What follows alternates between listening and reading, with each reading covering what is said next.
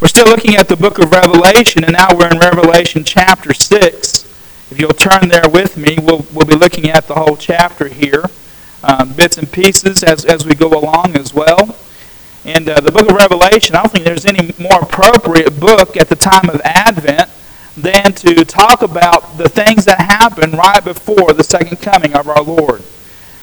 John was given the privilege to see the human future and human destiny. He's being shown the last days here as an encouragement in his own time for churches. And we can take encouragement from it in our time here as a church, as we look forward to what Christ is going to do. Because he is coming back, and that's the promise of Scripture. And we hold on to that not with fear, as some people view Revelation with fear, but with great hope. So let's look at this. Beginning at chapter 6, verse 1, it says, "Now I watched when the Lamb opened one of the seven seals, and I heard one of the four living creatures say with a voice like thunder, 'Come.' And I looked, and behold, a white horse, and its rider had a bow, and a crown was given to him, and he came out conquering and to conquer. When he opened the second seal, I heard the second living creature say, 'Come.' And out came another horse, bright red, and its rider was permitted to take peace from the earth, so that people should slay one another, and he was given a great sword. When he opened the third seal, I heard the third living creature say, 'Come.' And behold, I looked, and behold, a black horse, and its rider had a pair of scales in his hands. And I heard what seemed to be a voice in the midst of the four living creatures say, 'A quart of wheat for a denarius, and 3 quarts of barley for a denarius, and do not harm the oil and the wine.' When he opened the fourth seal, I heard the voice of the fourth living creature say, 'Come.' And I looked, and behold, a pale horse, and its rider's name was Death, and Hades followed him. And they were given authority over a fourth of the earth to kill with the sword, and with famine, and with pestilence, and by wild beasts of the earth. When he opened the fifth seal, I saw under the altar the souls of those who had been slain for the word of God and for the witness they had borne. They cried out with a loud voice, 'O sovereign Lord, holy and true, how long before you will judge and avenge our blood on those who dwell on the earth?' Then they were given a white robe. They were each given a white robe and told to rest a little longer until the number of their fellow servants and their brothers should be complete, who were to be killed as they themselves had been. When he opened the sixth seal, I looked, and behold, there was a great earthquake, and the sun became black as sackcloth. The full moon became like blood, and the stars of the sky fell on the earth as a fig tree sheds its winter fruit when shaken by a gale. The sky vanished like a scroll that is being rolled up, and every mountain and island was removed from its place. Then the kings of the earth, the great ones, and the generals, and the rich, and the powerful, and everyone, slave and free, hid themselves in the caves and among the rocks of the mountains, calling to the mountains and rocks, 'Fall on us, and hide us from the face of him who is seated on the throne, and from the wrath of the Lamb. For the great day of their wrath has come, and who can stand?'" Let's pray. Lord, we just ask for a blessing on the reading and the hearing of your word. Father, let it go forth and not return void. And it's in your name I pray. Amen. When we look at the book of Revelation, we wonder why, and we wonder even now in our lives, why all this suffering and evil continue on in the world today. I mean, we see all the problems that are happening in various places. We see the devastation of wildfires. I don't know if you saw the news, but there was a fire on Pilot Knob last night. And it was causing some problems there in the state park. I don't know if anybody was hurt, but thank goodness they weren't.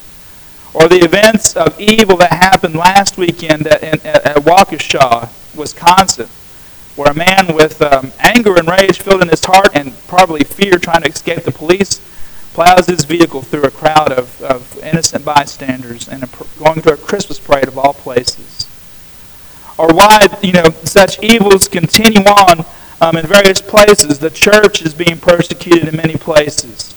I mean, just a few years ago, we've talked about this, how the ISIS caliphate was burning Syrian Christians in cages. Syria was pretty much the birthplace of Paul's mission to the church, to the Gentiles. It was there that he began his missionary journeys. So that became the base for his journeys to go out and spread the gospel throughout the Roman Empire. The earliest Christians there in Syria being persecuted and killed. Or in places like China, and even right now in Myanmar, there's a lot of oppression going on in the world, not just against Christians, but against various forms of oppression going on. Why do these things continue? Why do they go on? How can God be a good God and allow these things to continue? Well, the good news is that God is not going to allow these things to continue.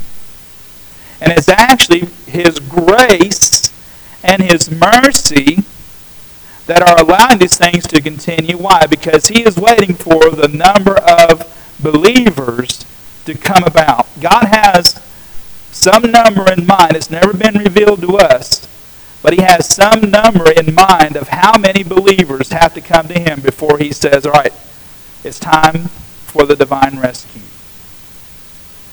I'll look at the book of Revelation, and we've talked about this in the first sermon. I don't think it's all futurist. I don't think it's all historical. I don't think it's all idealist. What I mean is, I don't think all of the book of Revelation takes place just before His second coming. Some of it does, but not all of it.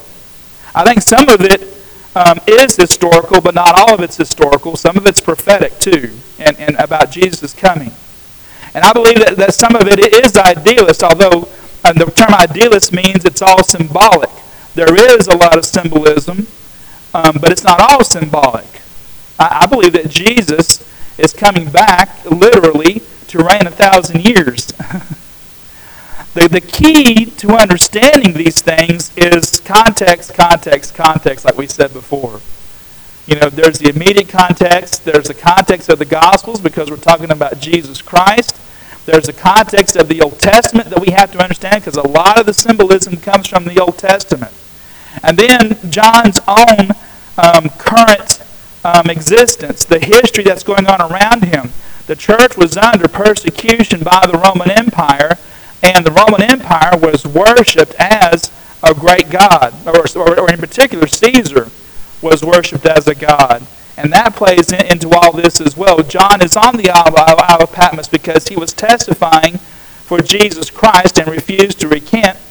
He was viewed as a threat to the empire, so he's exiled on the Isle of Patmos and is receiving this vision from Christ because of that. So you've got those contexts going on at the same time, and if we understand that, if we hold those things in tension, we can understand the book of Revelation. And I think these first 6 seals represent not just the time right before the end, but I think all of human history from the time of Christ's first coming until the end is in view here. And that what we're seeing is a full-on display of human suffering. But it doesn't begin with human suffering.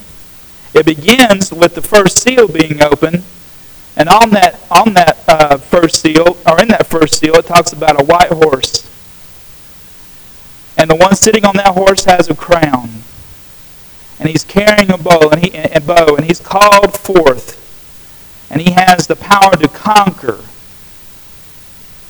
I think that's an image of Jesus Christ.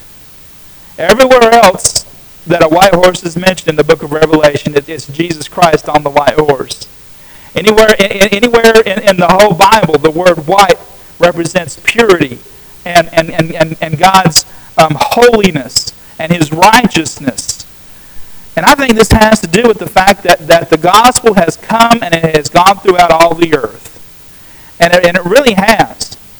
I mean, we've come a long way from the missionary journeys of Paul, where he traveled by ship to Macedonia and Greece and Turkey, and probably spent months on the sea in a relatively small area. I mean, Billy Graham knew what he was doing when he started doing radio broadcasts, and then he moved to TV because that was innovative. It was transforming. The gospel went out all over the world. And now, with the internet, you can access the gospel anytime, anywhere, any place that you have a Wi-Fi connection or even a cellular connection. And you don't just have to wait for a TV broadcast to come on or a radio broadcast. You can get on the World Wide Web and see the gospel and hear the gospel. And it conquered the world. You know, if you think about it, with the first 300 years of Christianity, what happens? There's persecution after persecution after persecution. Then all of a sudden Constantine becomes the emperor. And he puts forth an act of toleration for the Christians. And within that few short years, once persecution ended, Christianity became the official religion of the Roman Empire without firing a shot, without any war happening. The gospel conquered the known world. It took hold in Europe and spread through the Middle East, and then here to the United States as colonization began. The gospel has been carried throughout the whole. But you know, the kingdom of God has conquered the hearts of people in many places and many lands. It has gone forth just like this conquering horse. So I think that this is talking about the span of human history from the time of Christ until the very end. Now, we know what these other writers represent. It's no mystery because it tells us what they represent. The angel opens the second seal, and it says there's a red horse who was permitted to take peace from the whole earth. How many wars and rumors of wars have we had since the time of Christ? Supposedly, the human race is on this evolutionary upward change where we're getting higher and higher and better. But I would argue against that because the 20th century was the bloodiest century in human history as far as wars go. And the 21st century is shaping up to be the same thing, even more so. But the Bible says, and it says this, that where evil increased, grace increased all the more. As evil increases, God's grace and His mercy and His kingdom are increasing at the same time, so we can take hope in that. But wars and rumors of wars have been going on for the centuries. Jesus talks about that in Matthew 24. He tells His disciples, the disciples ask Him a question, what are the signs of your coming? And Jesus' answer to that question is, do not be deceived. In other words, don't look for signs is what Jesus' response is to that. Now, Jesus doesn't often give a direct response, but that's what He implies. He says, there will be wars and rumors of wars, earthquakes in various places. There'll be suffering. He says, but the end is not yet. I think this is, again, talking about the span of human history from the coming of Christ until the very end. But war is one of the great pieces of human suffering in the world. Some people look at these 6 seals as being all about God's wrath. I don't think so either. I don't think God is out there causing wars to happen. There were times where God told Israel, I'm giving you this promised land, and if you'll allow me to go forth, if you'll trust in me, I'll help you defeat them. It was God who fought those battles for them. But God is not the one who starts wars on earth. It's human beings. This is the full display of human suffering in the world. The third seal, I heard the third living creature say, come. And behold, a black horse, and its rider had a pair of scales in his hand. And I heard what seemed to be a voice in the midst of the 4 living creatures say, a quarter of wheat for a denarius, and 3 quarts of barley for a denarius, and do not harm the oil and the wine. In those days, a denarius represented a day's wages.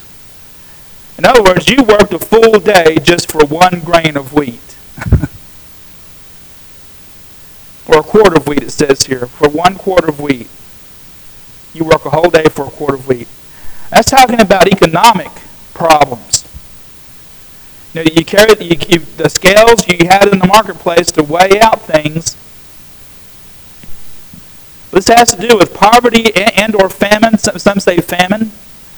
I think it has more to do with the idea of oppression. Because most poverty in the world is happening because of economic oppression. It's not just because of famine, although that is a cause. It's not just not some of these always these natural causes, but it's because of governments not helping their people get what they need, where the fat cats are taking in all the resources, and the people have nothing. And I think that's what that represents. This is the human suffering of poverty, but it's human suffering that humans inflict on others. When he opened the 4th seal, I heard the voice of the 4th living creature say, "Come." And I looked, and behold, a pale horse, and its rider's name was Death. And Hades followed with him. Now the King James Version will say hell. We have to understand the difference. I don't think when Martin Luther translated the German Bible, and the King James Version was based mainly on the German Bible, I don't think he understood the difference between hell and Hades. Since then, we've had more Bible research and more language research. The word here, Hades, simply means the grave, the realm of the dead. So I don't think this is necessarily talking about judgment yet, but it's talking about death and the grave.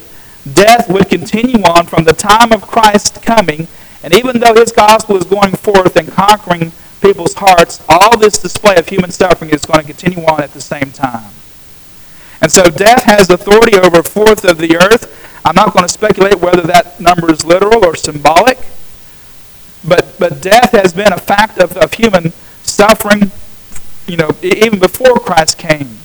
But again, we're talking about what's happening in human history from the time of Christ, in John's own time, and the end. All of these things have been a part of human history and continue to be part of human history until Jesus comes back. But now the 5th seal is open. And I think this is the turning point in this sad story of human suffering. It says this: when he opened the 5th seal, I saw under the altar the souls of those who had been slain for the word of God and for the witness they had borne. And they cried out with a loud voice, "O sovereign Lord, holy and true, how long before you will judge and avenge our blood on those who dwell on the earth?" Then they were each given a white robe and told to rest a little longer, until the number of their fellow servants and their brothers should be complete, who were to be killed as they themselves had been.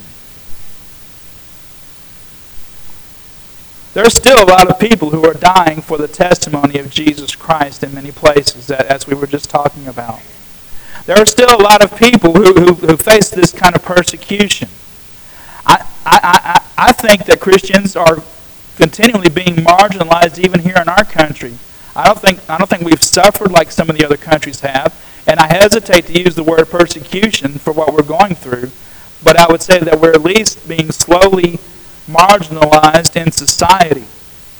Even if you're looking at political culture, people are looking to the government for their solutions.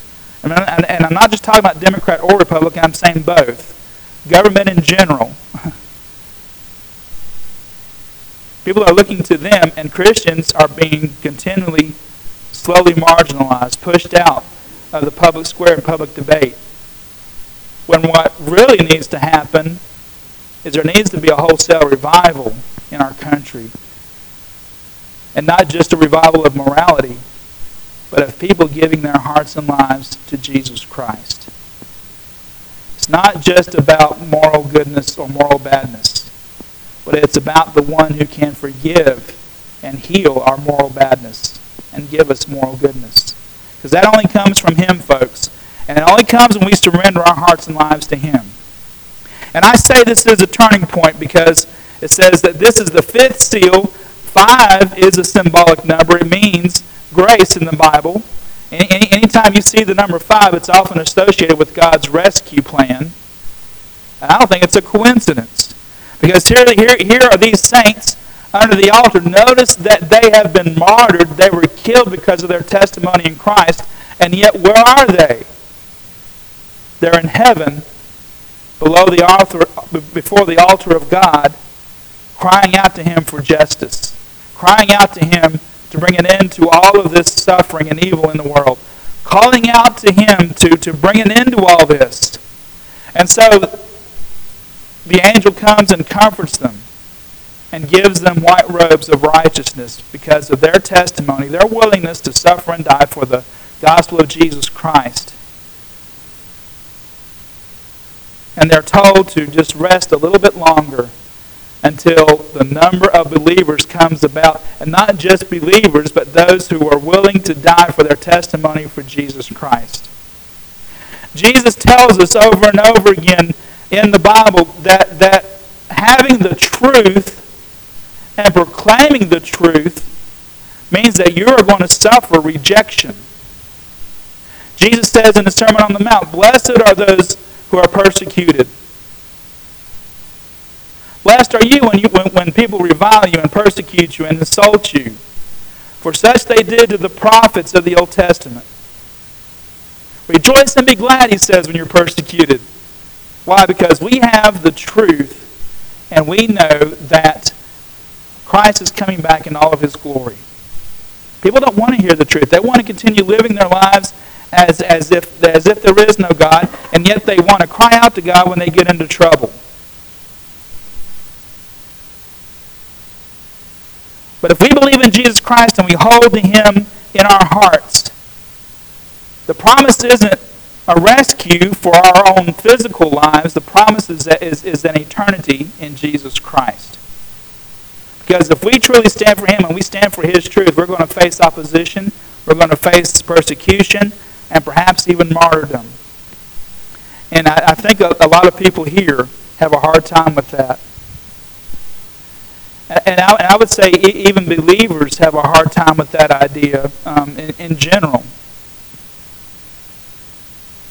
And I think they even have such a hard time with that idea too, that they came up with this idea that, there must be something, because we're not supposed to suffer God's wrath, something that happens before all this where we're whisked away out of the world. And that's the term, the rapture. But let's be honest about what the rapture is. The rapture is a secret coming of Jesus apart from the second coming of Christ, where He sneaks into the world and rescues believers before all the really bad stuff happens. And that's been the number one doctrine over the last 100 years, probably a little bit longer, probably more like 150, within the church, especially the American church. It's not taught much anywhere else, but in particular the American church. And it came through guys like in Scotland. There was revival under J.N. Darby. Some of you have heard the Darby Bible. Some of you have heard of Dwight L. Moody. He was a great evangelist, loved the Lord, preached his heart out to people, especially in the city of Chicago. He led a revival in Chicago. But he supported the idea of this rapture as well, this secret coming of Jesus of the church, apart from His second coming, where He rescues believers out of the world. Dwight L. Moody preached that. C.I. Scofield, the Scofield Family Reference Bible, all through that he's got what we call the dispensations, where God operated in this way and this way during this time period, and in another way during this time period. And he says that Israel and the church are separate entities, and the church is going to disappear from the world before the really bad stuff happens, and then Israel is going to be the focus again. Well, I agree that Israel is going to be the focus again, but not without God's church and without His saints. In John 17, the high priestly prayer, Jesus prays this. He says, I pray now for my disciples. I do not pray that you take them out of the world, but that you protect them from the evil one.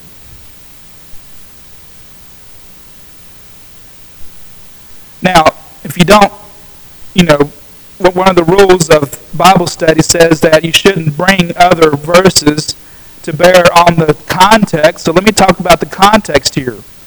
We're not supposed to look at the end of the book, but turn to Revelation chapter 20 if you would. You've got when you've got a novel and a story, you like to read the whole novel and the story before you go to the end. But in this book, in this drama, we know what the end is. We know that Jesus Christ is victorious and reigns on the earth, and no one can stop him, not even the designs of the beast and the false prophet. We know the end of the story. Jesus wins. And this is I have no problem turning to the end of the book of Revelation in chapter 20, because we know the story. And look at chapter 20, verse 4. It says, verse 4, Then I saw thrones, and seated on them were those to whom the authority to judge was committed. Also I saw the souls of those who had been beheaded for the testimony of Jesus and for the word, and those who had not worshipped the beast or its image, and had not received its mark on their foreheads. They came to life and reigned with Christ for 1,000 years. The rest of the dead did not come to life until the 1,000 years were ended. This is the first resurrection. In other words, the first resurrection are those who meet with Christ at the end of history here, when he returns and begins his 1,000-year reign.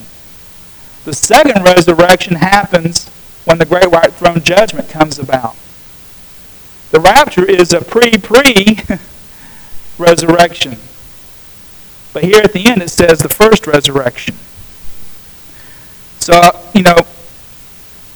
when the rapture happens, you can say, Pastor, I told you so. But I don't think it bears out with the rest of Scripture. And I don't think, as a separate coming of Jesus from his second coming, I don't put much stock in it. And I hope that you look to Jesus Christ for your hope and your salvation.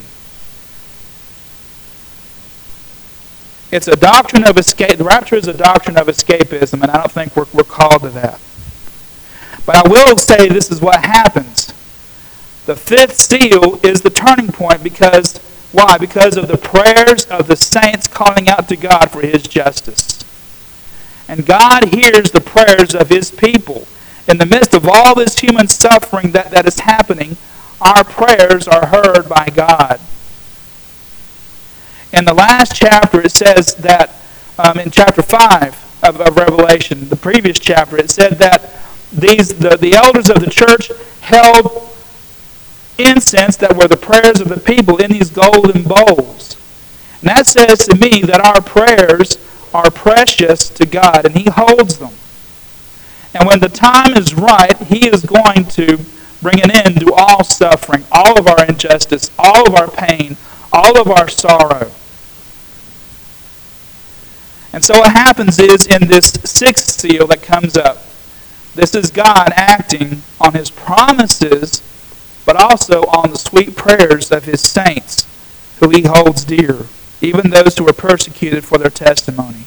He says this in verse 12, When he opened the sixth seal, I looked, and behold, there was a great earthquake, and the sun became black as sackcloth, the full moon became like blood, and the stars of the sky fell on the earth, as fig trees sheds its winter fruit when shaken by a gale, and the sky vanished like a scroll that is being rolled up. In other words, that which is beyond this world is going to be revealed. And the sky is going to be rolled up, peeling back the layer, and we're going to see what reality looks like. And every mountain and island was removed from its place. Then the kings of the earth, and the great ones, and the generals, and the rich, and the powerful, and everyone, slave and free, hid themselves in the caves and among the rocks of the mountains. Fall on us and hide us from the face of him who is seated on the throne, and from the wrath of the Lamb. And for the great day of their wrath has come upon us, and who can stand? all those who dwell on the earth is a reference to the godless world. Those who have rejected God, those who have rejected Christ, who have perpetrated evil and wickedness on the earth, their end is coming. And it's going to come in a great climatic way. And when that sky rolls back and this image of heaven is open and the one on the throne appears and his wrath appears and his lamb appears, people are going to fall on their faces and try to hide from them and try to escape, and they won't be able to. But that is a reference to the end of wickedness and of evil and of judgment on those who have refused to give their hearts and lives to Jesus Christ. And even though it may mean suffering and death for me to stand, before people and tell them about Jesus Christ, I'd rather have that and appear in heaven in God's glory and in His blissfulness and in His love and grace and mercy and comfort than to have to stand before Him when that sixth seal comes and try to hide myself from His glory because of my sinfulness and because I had rejected Him. The question at the beginning that I asked is still relevant here. Are you on the winning team today? And I think we also need to be able to take comfort in the fact that God hears our prayers in the midst of our suffering, in the midst of our trials, in the midst of all that we go through. We know that this is temporary. It's not worth comparing to what we'll see in heaven, as we've talked about in chapters 4 and 5. The suffering we go through here is temporary and it's fleeting. But all suffering should drive us to the throne of Christ and to prayer. And God hears the prayers of His saints, and He will not allow suffering and evil to go on forever. He is going to do something about it. And this sixth seal is not the end of the story. We've still got more to go with the sixth seal and with the seventh. But God is not going to allow our suffering to go on forever. He's going to bring an end to wickedness and strife and evil in this world, and He's going to do it in a climatic way. So do you have faith in Christ today? Do you trust in Him? Is all your hope in Him? Is all your comfort in Him? We can take comfort in Him knowing that we have the truth, and that if we remain faithful to Him, whatever suffering we may be going through, He'll reward us with the crown of life and the robe of righteousness. Let's stand.